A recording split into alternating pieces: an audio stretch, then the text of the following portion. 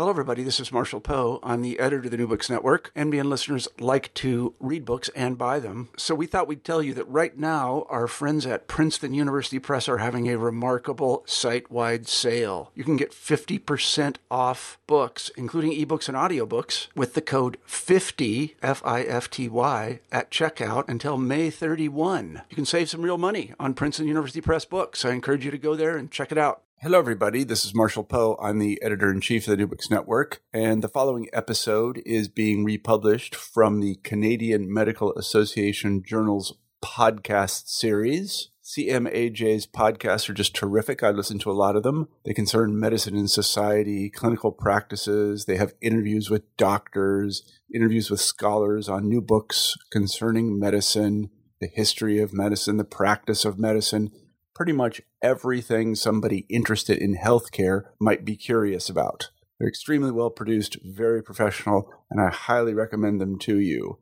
To find CMAJ's podcasts, what you need to do is just go to Google and type in CMAJ and podcasts, and that will take you right there. And I encourage you to subscribe. I hope you enjoy the following interview.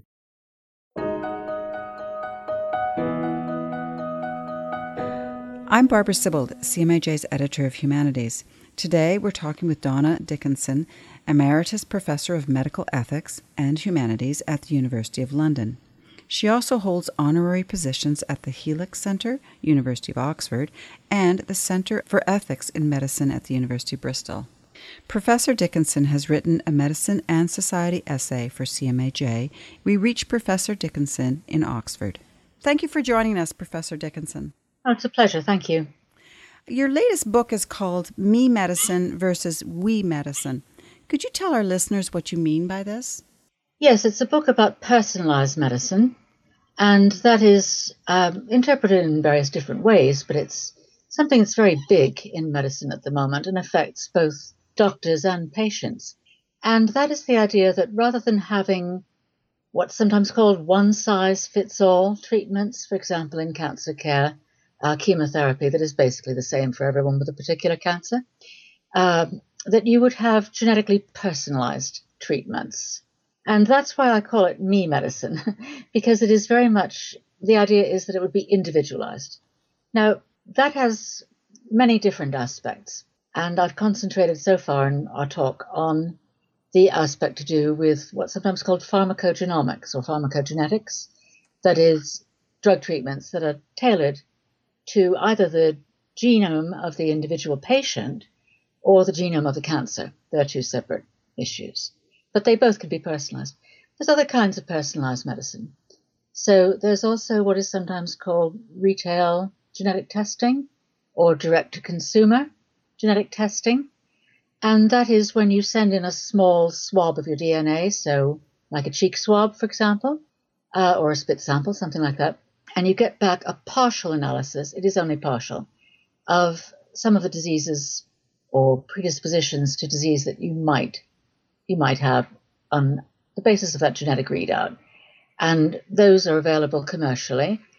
And also, of course, there are, large whole genome scans that are also available at a higher price. And then I also look in the book at other things that I regard as personalized medicine. So I look at private umbilical cord blood banking, which is based on the idea, which is actually not entirely borne out in the evidence at all, that you could bank a portion of the cord blood when a baby is born, and that you could develop a sort of personal spare parts kit for the baby in future. And then finally, I look at enhancement techniques, so neurocognitive enhancement, for example. And I think what ties all of those interesting developments together, they're all very much in the news. And I think what ties them all together is that they are about me in a sense, not necessarily an adverse sense. That is, they're all personalized, they're all individualized. Now, when you think about what has actually given us the greatest increase in lifespan over the past 100 years or so, it's actually been something that I call we medicine. And I contrast it to me medicine. That is, it's been things like vaccination campaigns or public sanitation campaigns. And these have been population-based. They've been for the population as a whole. And that has, in a sense, been a strength because rich and poor alike were vulnerable to epidemics, for example, like cholera. And by targeting rich and poor alike, we medicine, the traditional public health kind of medicine, actually has achieved quite remarkable things. So what I'm asking in the book is, well, which way do we want to go now?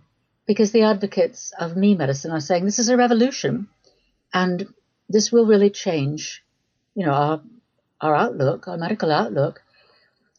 And they're saying, you really have to go with this. But do we? I'm just asking the question and also trying to raise some of the ethical issues that come out. In your essay, your article for CMHA, you begin by talking about whether consumers are the best judges of their own clinical care using the 23andMe dispute with the FDA.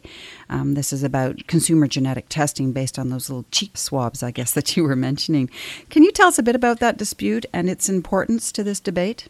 Yeah, sure. As I said just now, one aspect of personalized medicine or me medicine is retail genetics tests. And the reason that they are linked to, for example, pharmacogenetics, what I began by talking about, is that they're sometimes seen as sort of the entry point. So that if an individual is really interested in knowing more about his or her genetic makeup and how that could predispose them to certain conditions or diseases, then maybe a starting point might be one of these consumer genetics tests. Now, there are many different companies, and I'm not singling out 23andMe.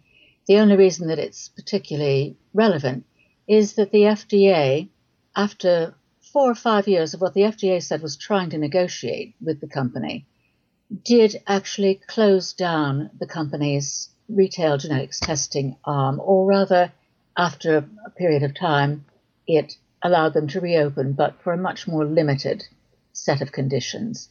And the FDA's argument was that because all the genetics companies, I'm not singling out 23andMe, all of the personal genetics companies can only test for what's called a limited number of what are called SNPs, single nucleotide polymorphisms. And these are points where the genetic makeup of individuals differs by one base pair. So you get a partial readout. And the FDA argument was that people were making big medical decisions on the basis of a partial readout, and they really needed more comprehensive information. So when that happened, the postbag from 23andMe was mixed. Some people said, yeah, okay, we would actually like to know more information. And others said, well, actually, it's not the FDA's business, it's our business. We are the consumers, and we are the best judges of the information. Now, I think this cuts two ways. You could say an informed consumer would have actually taken the FDA line and would have said, fine, it's ultimately my decision, but I would like more information. And that's what the FDA is saying they want 23andMe to give. Okay, fine. Or you could take the line that it's regulation, unnecessary regulation, and that consumers are the best judges of their own interests. And I think this is very interesting in relation to me medicine because of the me bit. So you could say that, yes, the new kind of personalized medicine does encourage a kind of consumerism. And, you could argue that one both ways, as I've just tried to do. Or you could say, well, actually, that's a very narrow construction of me. Personalized medicine is actually not just about consumers, but about trying to make sure that patients in general, and that's not just retail genetics tests, but, for example, patients in public healthcare settings as well, are getting treatments that are tailored more to their own individual genome, or, as I said at the very beginning, the genome of the cancer in oncology cases. When you're talking about me medicine versus we medicine, you're talking about the we medicine being a public health aspect of medicine. Are you saying then that the we medicine should be available to everybody in the same way maybe that the public health is? Yes, that's a good question. And obviously that will be different in different healthcare systems. So here in the UK and there in Canada, you've answered it in a different way, from the US. What I'm suggesting is that in a world of limited resources, and I'm accepting that we are going to be in a world with pressures towards austerity. We can argue about whether we should succumb to those pressures or not, but there are going to be resource constraints and there are going to be pressures on public healthcare systems. So in all three different types of system, your NHS one, which is free at source one, your insurance-based one, and the US more private one, you are going to be facing similar pressures, but just in different guises. So I think we do actually need to make some choices. It would be nice to be able to have both the personalized medicine, the me medicine, and the we medicine. But I think we might have to make some balancing judgments. And what has sometimes been said is that, well, we won't need to make those judgments because me medicine is actually more efficient. That is, let's say, rather than giving every patient with a particular form of cancer the same drug, we tailor the drug so that only the individuals who are most likely to respond are going to get it. Now, there's two problems with that. It sounds on the face of it as if that's actually going to square the circle and, that will enable us to afford both we medicine and me medicine and will mean that me medicine doesn't. We don't have to choose one way or the other because we'll be saving money. That's the way it looks. Two problems. One is that many of the personalized drugs, particularly in cancer care, are extremely expensive. And here in the UK, we have a limit of £30,000 per quality adjusted life year, or £50,000 in cases of terminal illness. And many of these cost more like £200,000 or £300,000, so they're above our limit, considerably above our limit. And the other problem is that we know from some recent studies, which I do cover in my article, that there's actually quite a high rate of false positives with some of the me medicine studies, with some of the pharmacogenetic studies. And that might mean that you're not going to be eliminating all of the people who won't benefit from one of these expensive treatments. In fact, in one study, it looked like about 2/3 of those identified as likely to respond were actually false positives. So that means that you're spending money on them. So back to your initial question then about pressures on public health systems. We have these new drugs, many of which are extremely effective. I don't want to deny the effectiveness of many of these new oncology drugs, but we still will face cost issues. I think that's hard to contradict. And we then will have to decide, do we want to put money into things like vaccination programs, which are extremely cost effective, or the development of new vaccines, both in the first and in the third world. I mean, recently, for example, Ebola has been, it's still not entirely eradicated, but it does seem that there is some progress at last, after 30 years after the disease was first identified, towards a vaccine. So do we want to put money into that, or do we want to put it into the cancer drugs? I think we're going to have to make some choices. Yeah, they're going to be hard choices. Speaking of false positives, your article in the book both explore whether the science of personalized medicine is really as far advanced as proponents claim. Do you think it truly is a revolution? The simple answer is no, I don't. I think there are certainly revolutionary aspects of it. And if it were as far advanced as its proponents claim, then perhaps it would be able to claim that it was a revolution. But what I try to do in the book is to balance the scales a bit, because there are a number of books out there which are, I think, rather uncritically in favor of me medicine as being an unqualified success. And, we live in an age of evidence-based medicine, rightly so. And therefore, we really want to know whether the evidence is there to support that assertion. So I've looked particularly in the pharmacogenomics chapter, but also in the umbilical cord blood banking chapter, and in the enhancement chapter, and in the retail genetics chapter, at the evidence base for and against with all of these developments. And I found that it's strongest in pharmacogenetics, but even there it is not certainly as far advanced as some of the more starry-eyed proponents claim. In some other areas, for example, in private umbilical cord blood banking, I was actually on the Royal College of Obstetricians and Gynecologists Ethics Committee for many years, so I did have sight of evidence which was submitted to the UK Royal College about private umbilical cord blood banking. And these are also in the public domain. It's pretty clear that the evidence base is against it. And that is for several reasons. One is that if you're banking the baby's blood and the baby actually has something like a genetic, let's say a genetic leukemia that's present at birth, the last thing you want to do is transfuse more of the baby's blood to the baby. It would be more effective to transfuse publicly banked blood from another child.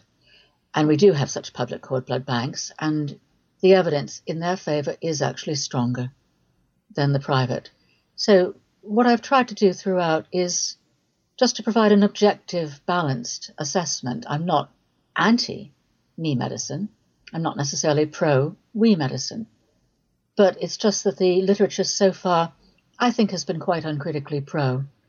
And I think it's really important that people can make up their own minds about the evidence base.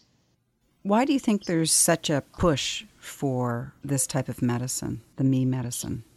Yes, that is the obvious question, isn't it? If the science alone doesn't explain the push, what does? And what I try to do in the book is to produce some possible explanations, and 4 seem to come out most strongly. One is the idea that people are feeling a sense of threat, that either, from shortages of medical care or from epidemics or other disease patterns, that there is a sort of sense of medical threat, and that this is a response to it. The idea, the bigger claims, the more grandiose claims, the ideas that we have a revolution which is particularly effective in cancer care. Well, since many people, feel that cancer is quite a frightening phenomenon, then this obviously is going to be attractive. And indeed, it would be attractive if, it really did work out. The second thing I look at is the way that these claims about a revolution are couched. And they are very typically couched in terms of you taking charge of your own healthcare, which is fine. I have nothing against that. Just come back from the gym myself. So I think part of what's going on there is, or a possible explanation, is that they're appealing to what is a very powerful current in most of our societies. That is choice and autonomy and patient choice and patient empowerment. And, those are very powerful threads to which most people respond. I also examine the idea that this is really a form of narcissism. And actually, I'm quite skeptical about that. But it does look, from some of the initial claims, it does look a bit as if this is part of what's sometimes been called the epidemic of narcissism in our society. I actually think this is quite an offensive explanation, and I'm dismissive of it. I think it's offensive to say that cancer patients who are interested in pharmacogenomics are being narcissistic. Or mothers who donate the baby's cord blood, which involves an additional procedure for themselves, are being narcissistic. I think that's pretty offensive. And then finally, I look at some of the commercial backers of these different forms of personalized medicine. And I look at that in some detail. And I do come to the conclusion that commercial imperatives do explain quite a bit of what's going on. And in particular, the way in which pharmaceutical companies used to be able to depend on profits from blockbuster drugs. So drugs that, like Prozac or warfarin, drugs that were intended for a very wide population and sold well for a wide range of patients. The patents on many of those drugs are expiring or have already expired. And it's quite clear. I mean, there's nothing wrong with this. The industry, it's profit making. It has to have a business strategy. And if you look at the business strategy documents, you do quite often find that they are interested in the more personalized market. And that helps to explain, looking at it from their point of view, because the personalized market is going to be smaller, that is, the drugs, each individual drug will cater for more of a niche market. You simply won't have the big blockbuster drugs anymore. And therefore, the pricing would have to be higher because of supply and demand. And whether it has to be as high as some of the individual prices, I don't know. That's not for me to say. But those four possible explanations, I think, then could also have a part to play. And that is threat, narcissism, commercial pressures, and this rhetoric of choice and autonomy. That's fascinating. It's just been wonderful having someone talk to us about the other side of personalized medicine. We thank you very much for your time. Thank you very much. We've been speaking with Professor Donna Dickinson, Emeritus Professor of Medical Ethics and Humanities at the University of London. Please visit cmaj.ca to read her Medicine and Society Humanities essay. I'm Barbara Sibbald, CMAJ's Editor of Humanities. Thank you for listening.